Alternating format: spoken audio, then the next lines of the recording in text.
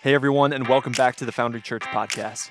We upload a new message here every week, so if you want to be notified every time a new one is posted, make sure to subscribe.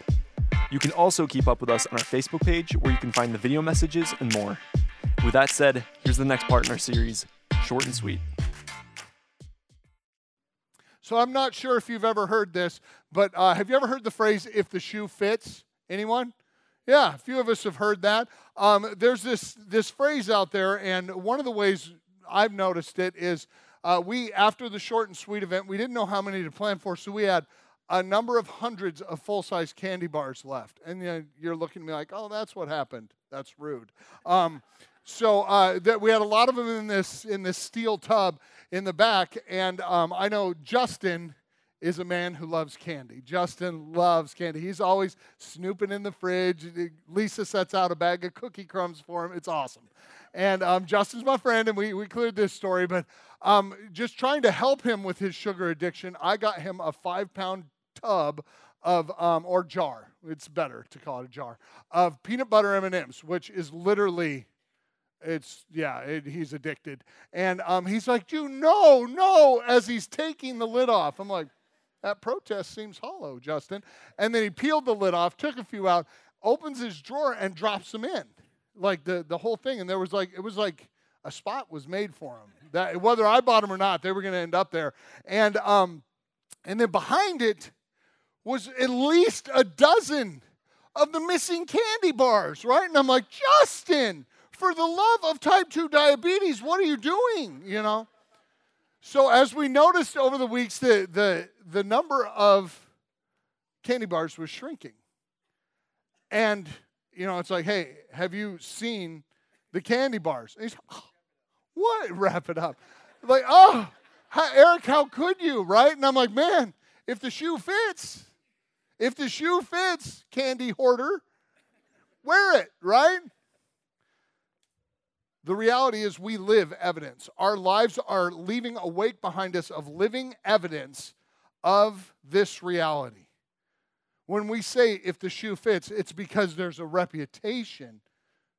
There's a reputation that has followed you and now kind of in ways precedes you. You live evidence. Evidence is actually the fruit of the life we lived. It's our resume. It might be our epitaph. It is who we are. We live evidence. And you can sum it up in saying, well, if the shoe fits. Today we enter into our very last teaching on Short and Sweet. We're going to use Cinderella as a springboard to go forward. Because, how much better could it be than if the shoe fits with Cinderella, right? And you look at this and you understand and remember that sometimes if the shoe fits, it actually can be a very positive thing. But when we look at this story, there are some phrases in my mind that I can't forget, primarily because I heard them read over and over in our home by Erica to our children. And one of them is this. She was so kind, Cinderella was. She was so kind and so gentle that even the mice and the birds were her friends. I remember hearing that over and over. Cinderella, this young girl who had lost her mother at a young age, her father, who just doted on her, had remarried a woman with 2 daughters, and then he died. And this stepmother became a wicked and cruel taskmaster.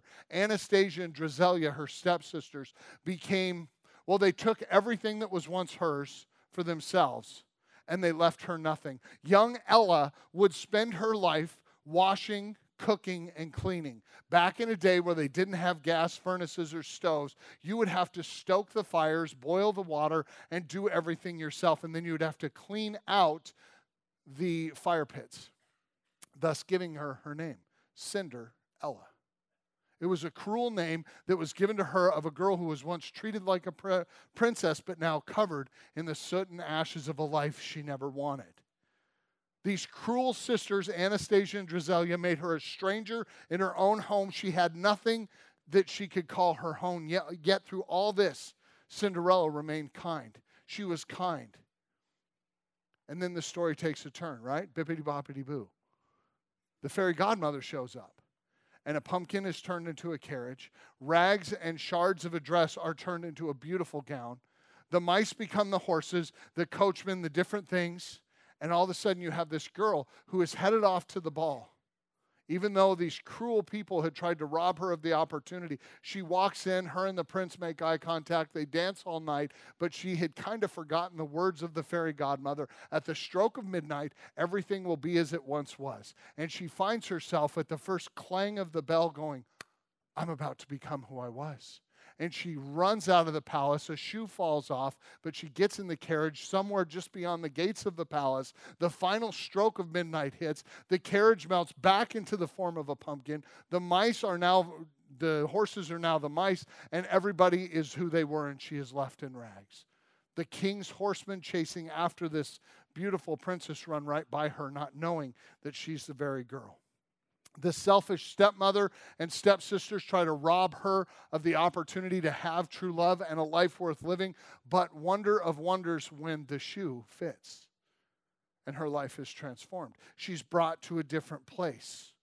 Wouldn't it be nice if in some way the selfish, inhospitable people of this world were only in fairy tales? But we know for a fact by our own experience that's not the case. There are selfish, inhospitable, cruel people in this world. We run into them more than we do the Cinderellas of the world, and it was even true in the day of the Apostle John. We find ourselves today in 3 John, the third epistle letter of John to the churches. And we will work our way through it. Now, 3 John is an interesting book because what it does is it tells us how to handle cruel, selfish, inhospitable people who only want to be first. The Apostle John's church that he planted in Asia Minor, is in trouble. Diotrephes has taken over. And he was once someone who was seen as having a good leadership about him. But once given the reins of the church, when John moved on to plant other churches, when that happened, what happens is it went to his head, and he became a cruel and selfish taskmaster.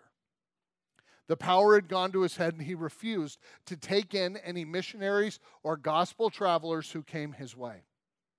He refused to welcome people. If you remember last week when Pastor Matt was talking, he talked about how missionaries back in this day would come to a town, they would be given a place to sleep, they'd be given food, and when they left, they'd be given maybe some money and some food to push the gospel into new regions. If they weren't hospitable in a church, the people who had come there wouldn't receive the food they need, the finances and the extra food to their next stop, and they would be stranded.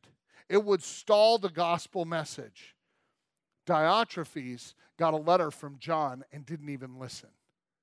And so we find ourselves that this troubling situation emerges, and we find ourselves looking in as John writes a letter to a man named Gaius. Now, Gaius is a member. He's part of the rank and file Christian membership of the church.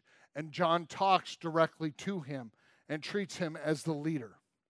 And he commends him for holding fast to the truth and doing what God loves. He commends him for the way they treat one another and love one another. And he commends him for leading by example. And he encourages them to love and support the missionaries and believers who gave themselves to the ministry of expanding the gospel. If you have your Bibles, find 3 John. If not, it'll be on the screen as I read. Please follow along with me. To the elder, to my dear friend Gaius, whom I love in the truth. Dear friend, I pray that you may enjoy good health and that all may go well with you, even as your soul is getting along well. It gave me great joy when some believers came and testified about your faithfulness to the truth, telling how you continue to walk in the truth. I have no greater joy than to hear that my children are walking in the truth. Dear friend, you are faithful in what you're doing for the brothers and the sisters, even though they are strangers to you. They have told the church about your love. Please send them on their way in a manner that honors God. Make sure they have food and provisions and enough to get them to take the gospel forward. It was for the sake of the name, Jesus, that they went out receiving no help from the pagans. We ought to therefore show hospitality to such people so that we may work together for the truth. I wrote to the church, but Diotrephes, he loves to come first. He would not welcome us. So when I come, I'll call attention to what he's doing. That's that basic thing when I get home, right? He's spreading malicious nonsense about us. But not satisfied with that, he even refuses to welcome other believers, and he stops those who want to welcome and be hospitable. And he actually kicks them out of the church if they do it. Dear friend, don't imitate what is evil, but what is good. Anyone who does what is good is from God. Anyone who does what is evil has not seen God.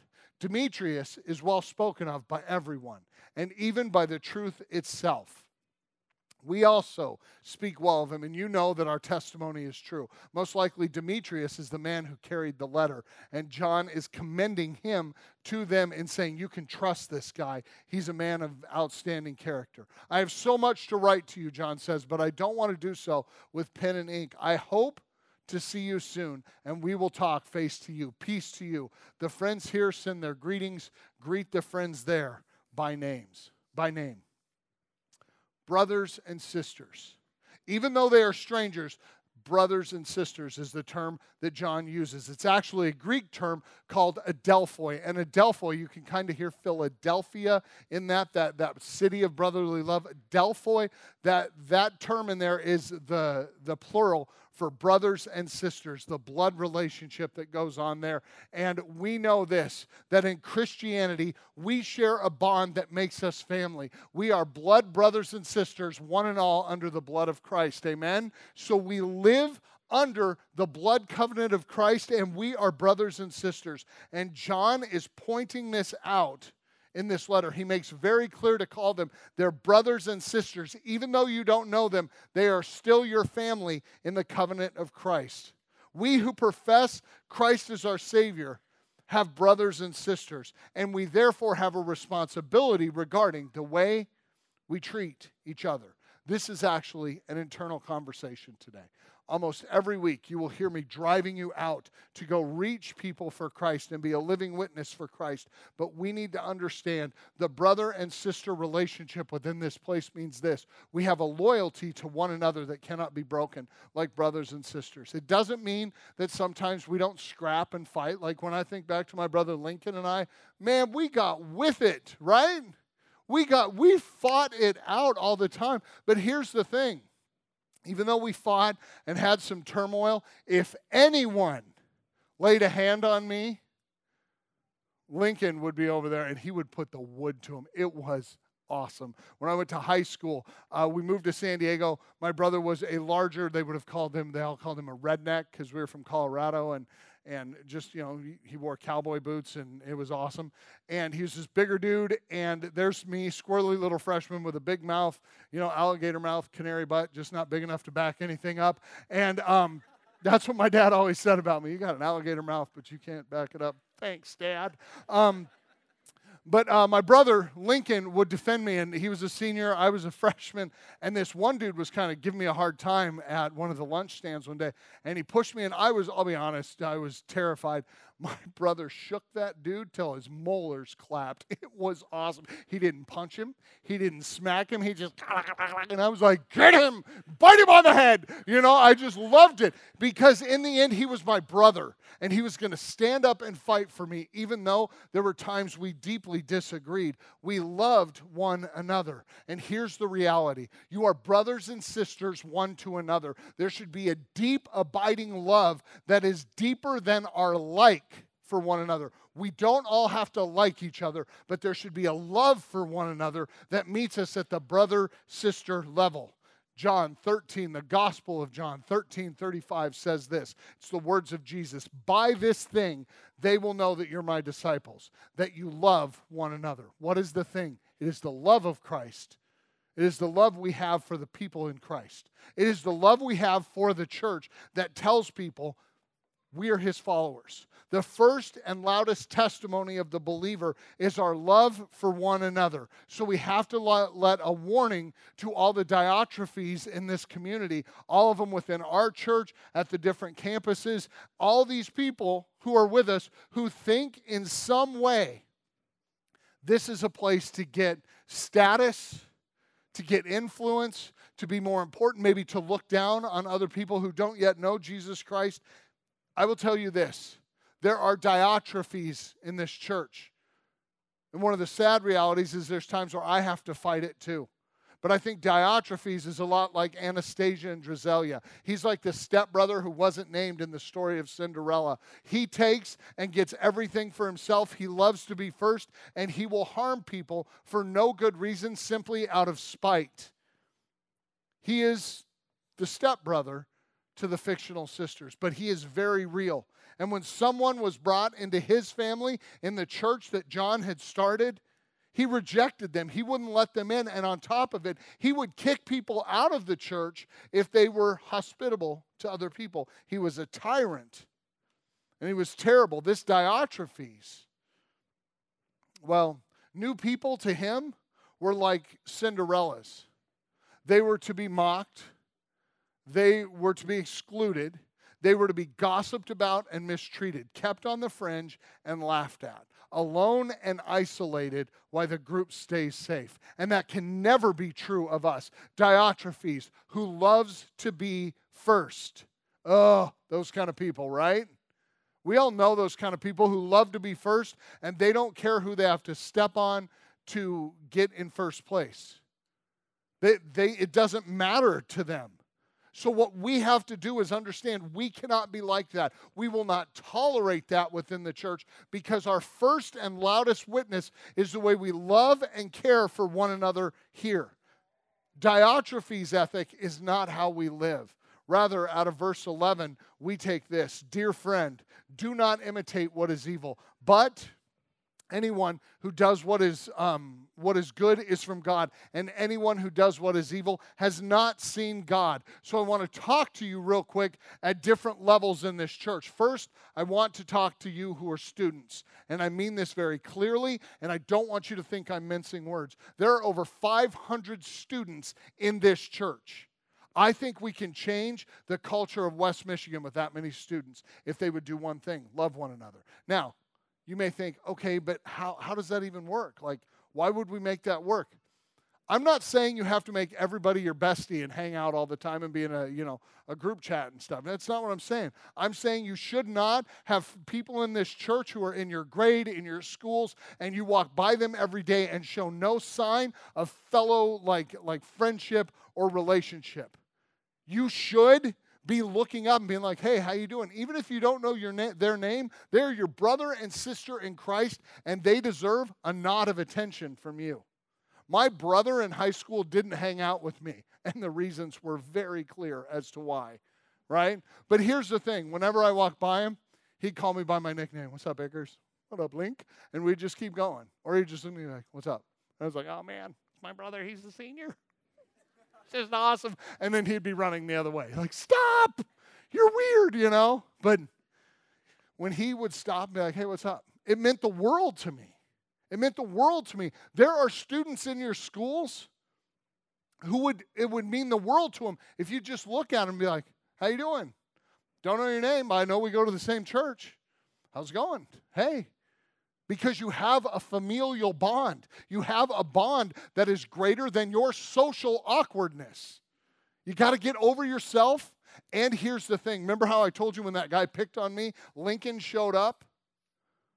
When you see a person from this church, a student having a hard time, and you're one of the kings or queens of the campus, you are to step in on their behalf and be like, hey, knock it off. Protect them. If you see them having a hard time, you may be like, I couldn't do this. But you can be like, are you okay? I know we don't know each other, but we go to church together. Is everything all right? You're like, I could never be that awkward. Then it comes back to being a Diotrephes. It's all about you. And in the end, family is all about one another. We reach out and we worry about others more than we do ourselves. Students, I'm talking to you when I say this. Get out of your bubble and get into your family. Love your family. You don't have to hang out with everyone, but you can care about one another and make a small effort to show the familial bond. Don't gossip about other students in your youth group and in your church family. This is devastating, because if somebody sat and roasted, like, see that kid, he's in my youth group, such a doorknob, and like rip him to shreds and be like, by the way, you want to come to youth group? Sure, should I bring my own shiv? What are we going to do to people there? Just punch holes in them? This sounds great. Why would you ever go to something like that? Don't gossip about one another. Don't tear each other up. Be loyal. Have a loyalty that goes beyond your own awkwardness and stage of life. To which all the adults are like, amen, just wait. We're next. I'm not saying you're next. I'm saying we are next. And I'm talking to adults now, do you exclude people from your own circles because things have gotten really nice? I'm in a group. It's kind of nice. I have my church family. I sit with my friends, and I don't really want to open it up because it would be uncomfortable, and that would just be weird, and we've really found community here.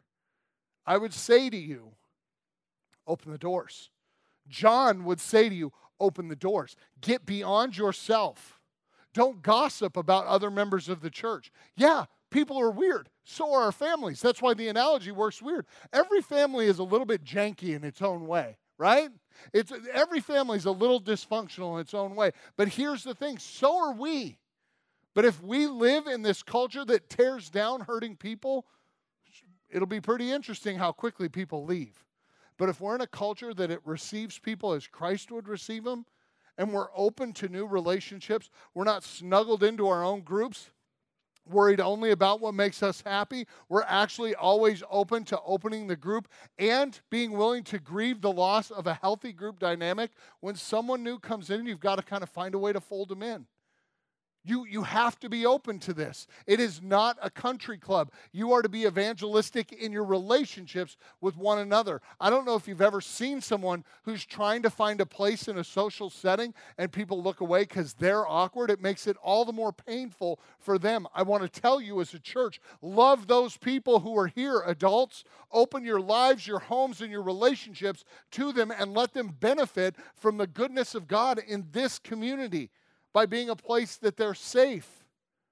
Because I'll tell you this, you may think in high school, one day when I get older, I'm going to be a nice person. If you don't work at it, you're not going to be, because I've been in plenty of workplaces where people tear each other down all the time. Can you imagine being at your workplace and you're talking about that guy over there, like there's Eric. Oh my gosh. He goes to the Foundry with me. That dude is he's dumb as a bag of hammers. Like, I don't even know why. It's just embarrassing when I see him at church. Hey, do you want to go this Sunday? Sure. Never, right? They will know you are Christians by your love for one another. They will know that you follow Christ, not by the way you rip down everything that's wrong with them, but by the way you own them and love them as yourself. Our first and most primary witness to Christ being our Lord and Savior is the way we love those he loved and gave his life to redeem. They will know that we are his disciples by the way we love one another. Don't gossip about each other. Don't exclude one another. Don't think you're better than one another. So let me ask this. What could be said of you? What could be said of you? What could be said of me in this? Remember that phrase in Cinderella? She was so nice and so kind that even the mice and the birds were her friend. Such lowly creatures. Like if a mouse came up and it was like, hey, Eric, how you doing? Da-da-da. I'm like, hey, check it out. Eat this peanut butter on the whack. I don't want mice talking to me or in my home. They're not my friends, right? I am not Cinderella in that. Like when a bird flies into my office window, donk, like, oh, in your face. Little beaks all off center. I'm like, get out of here. I'm just not, I don't like birds and mice.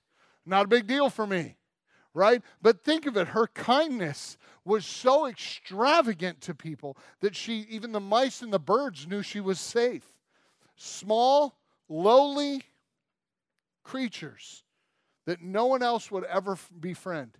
She took them in, and she was close with them. What would be said of you? Are you kind and loving to the small and lowly people in your life? Are you someone? Well, wouldn't it be great if someone said, hey, who's that? Oh, I know that guy. He goes to my church. Man, you want to see that guy. The way he loves his wife, his kids, or his friends, or his small group, the way he just serves and cares for people. Like if I broke down in West Virginia at midnight, I would call him because I know he would come. That dude is the most nice, kind, and loving guy there is. And you ought to see it because it's just amazing to watch him. He's the nicest guy. Wouldn't that be great if that's what was said of you? Instead of, that dude cut me off 4 times at the roundabout, and it was intentional. He saw the yield sign. He wanted to be first at Captain Sunday. Oh, can't stand that guy, right? What could be said of you? Ladies, wouldn't it be great if someone said, She is just kind. Kindness flows out of her like a fountain. She's so kind that the maintenance guy who we think possibly keeps people in freezers, he gives her a birthday card. He knows her. He talks to her every day. And she baked him cupcakes for his birthday. And it was really weird because we're like, is she weird or is he weird? What's happening? She's just so kind that it makes us uncomfortable. Not that shallow, good, great to see you, but someone who actually cares and listens, finds out someone's birthday and celebrates it for them because no one else would. She's so kind, and I just want to be her friend because I know there I would be safe. Man, wouldn't that sound good if you were described like that? But the worst is, quite often we hear is, tell her nothing unless you want it on Zealand Informed. Because she will tear you apart, right? Guys, ladies, we have to own the fact that what is said of us is antithetical to what John's saying. It's antithetical to what Jesus said. They will know you are my disciples by your love for one another. If you want to love the world beyond these walls, you better learn to love the people within them. Doesn't mean you always have to like each other, but it means we have to love each other. So, my question comes, does the shoe fit?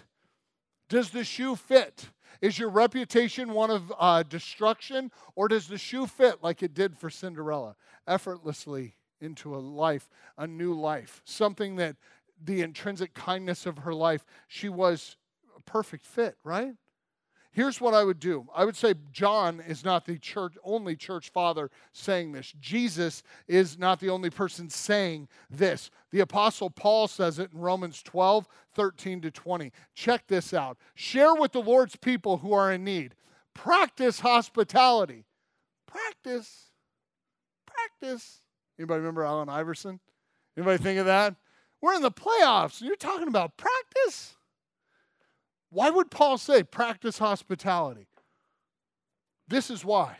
Because the people of God, if they practice hospitality, if they are living hospitality, and they are welcoming each other into their lives and sharing life together and doing groups and doing different things, and they are bound to one another in relationship and that familial bond, guess what happens when you practice well? You play better. And when a traveling missionary or someone shows up at your doorstep, what happens? It is perfectly natural to practice hospitality to them as well as you've done to your community. Share with the Lord's people in need and practice hospitality. Don't get out of the habit of being hospitable. Bless those who persecute you. Bless and do not curse. Rejoice with those who rejoice. Mourn with those who mourn. Live in harmony with one another.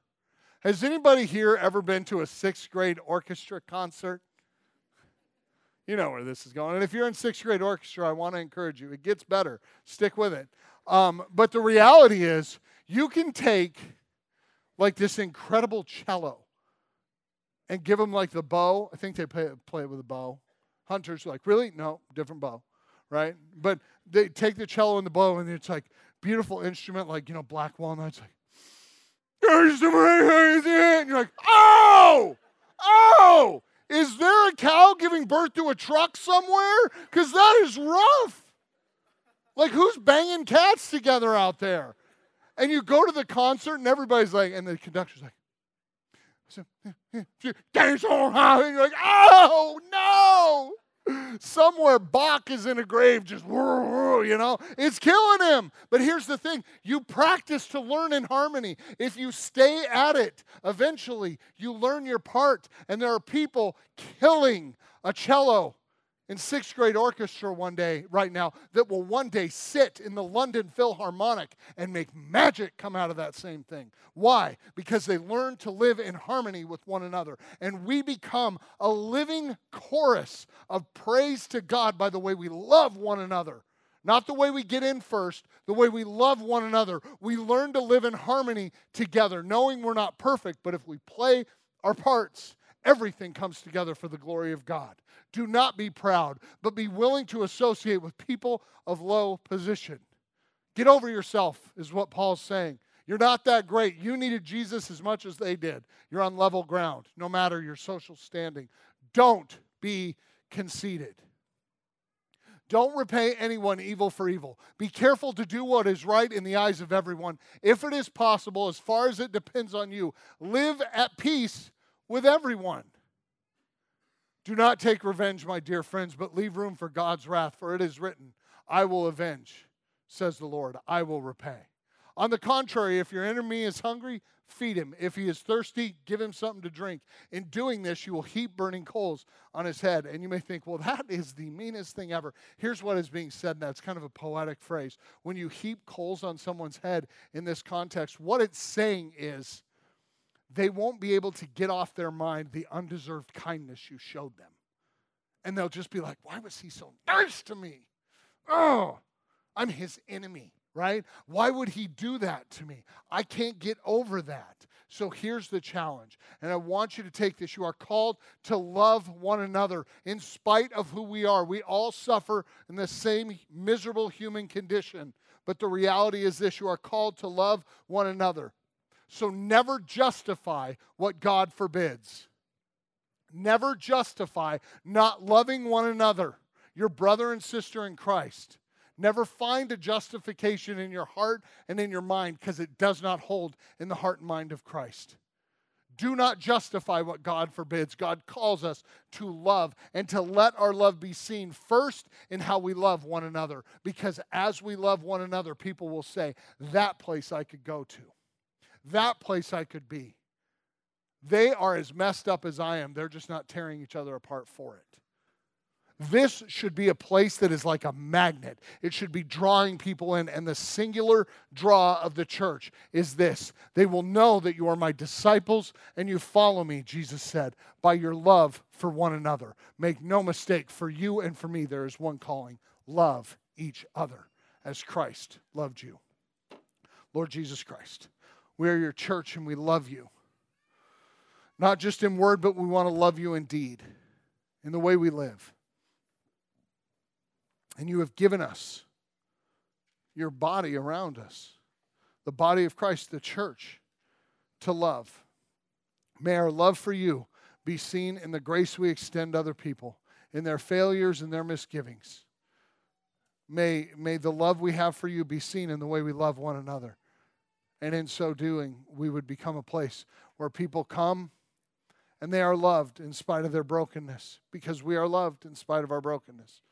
And we are made whole because of your goodness. So come, Lord Jesus, today and pour into us the kind of love we need to extend, a supernatural love that comes from you. God, may it be true of us when people look at that at the Foundry Church and they would say, they love each other. Weird as they may be, that church loves one another. May that be the evidence we live. In Christ's name, amen. Please stand, sing with me. One of the ways I've found in my own life that it's just a new phenomenon for me, because there's a lot of people in the church, and I'll be like at Meijer or something. I'll be, getting food or whatever you do, and I'm going through, and I'll see somebody smile at me, and I'm like, oh gosh, they go to the church. I lock up. I'm just like, such a doorknob. So I've decided, I'm like, I'm going to be super friendly. And there's been a lot of times I'm like, how are you? And a lady's like, married, sir, and walk off. I'm like, oh my gosh. And I call Erica. I'm like, oh my word. And she's just like, oh, that's awesome. Click. What is happening? It's awkward. It's awkward sometimes. But one of the things that I think is so important for the church is when you bump into each other and you look familiar, say hi. Say hi. Enjoy being part of such a big family. If we bump into each other in the store and I look nervous and confused, just go with it. My wife will attest. That's the way I look in life, right?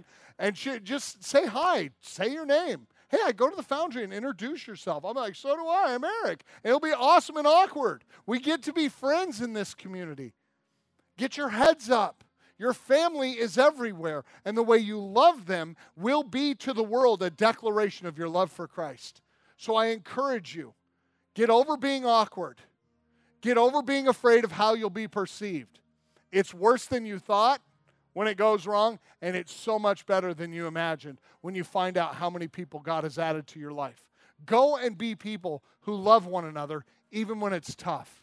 even when it's awkward. Go out there, greet one another. Hey, do I go to church with you? No. Would you like to go to church with me? What's the worst that can come of that? They come to church. How great would it be if we have a series of professions of faith over the next year because people were awkwardly misunderstood for being in the Foundry, so you invited them anyway? Like, I guess I have to go now with that weirdo from the frozen food aisle. How great would that be? Go be the family of God. If you need prayer for anything, it's part of what family's for.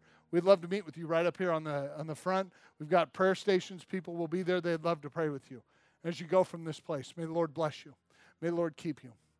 May the Lord cause his face to shine upon you and be gracious to you. May the Lord turn his face towards you and give you his peace. In the name of the Father, Son, and Holy Spirit. It is time for the church to leave the building.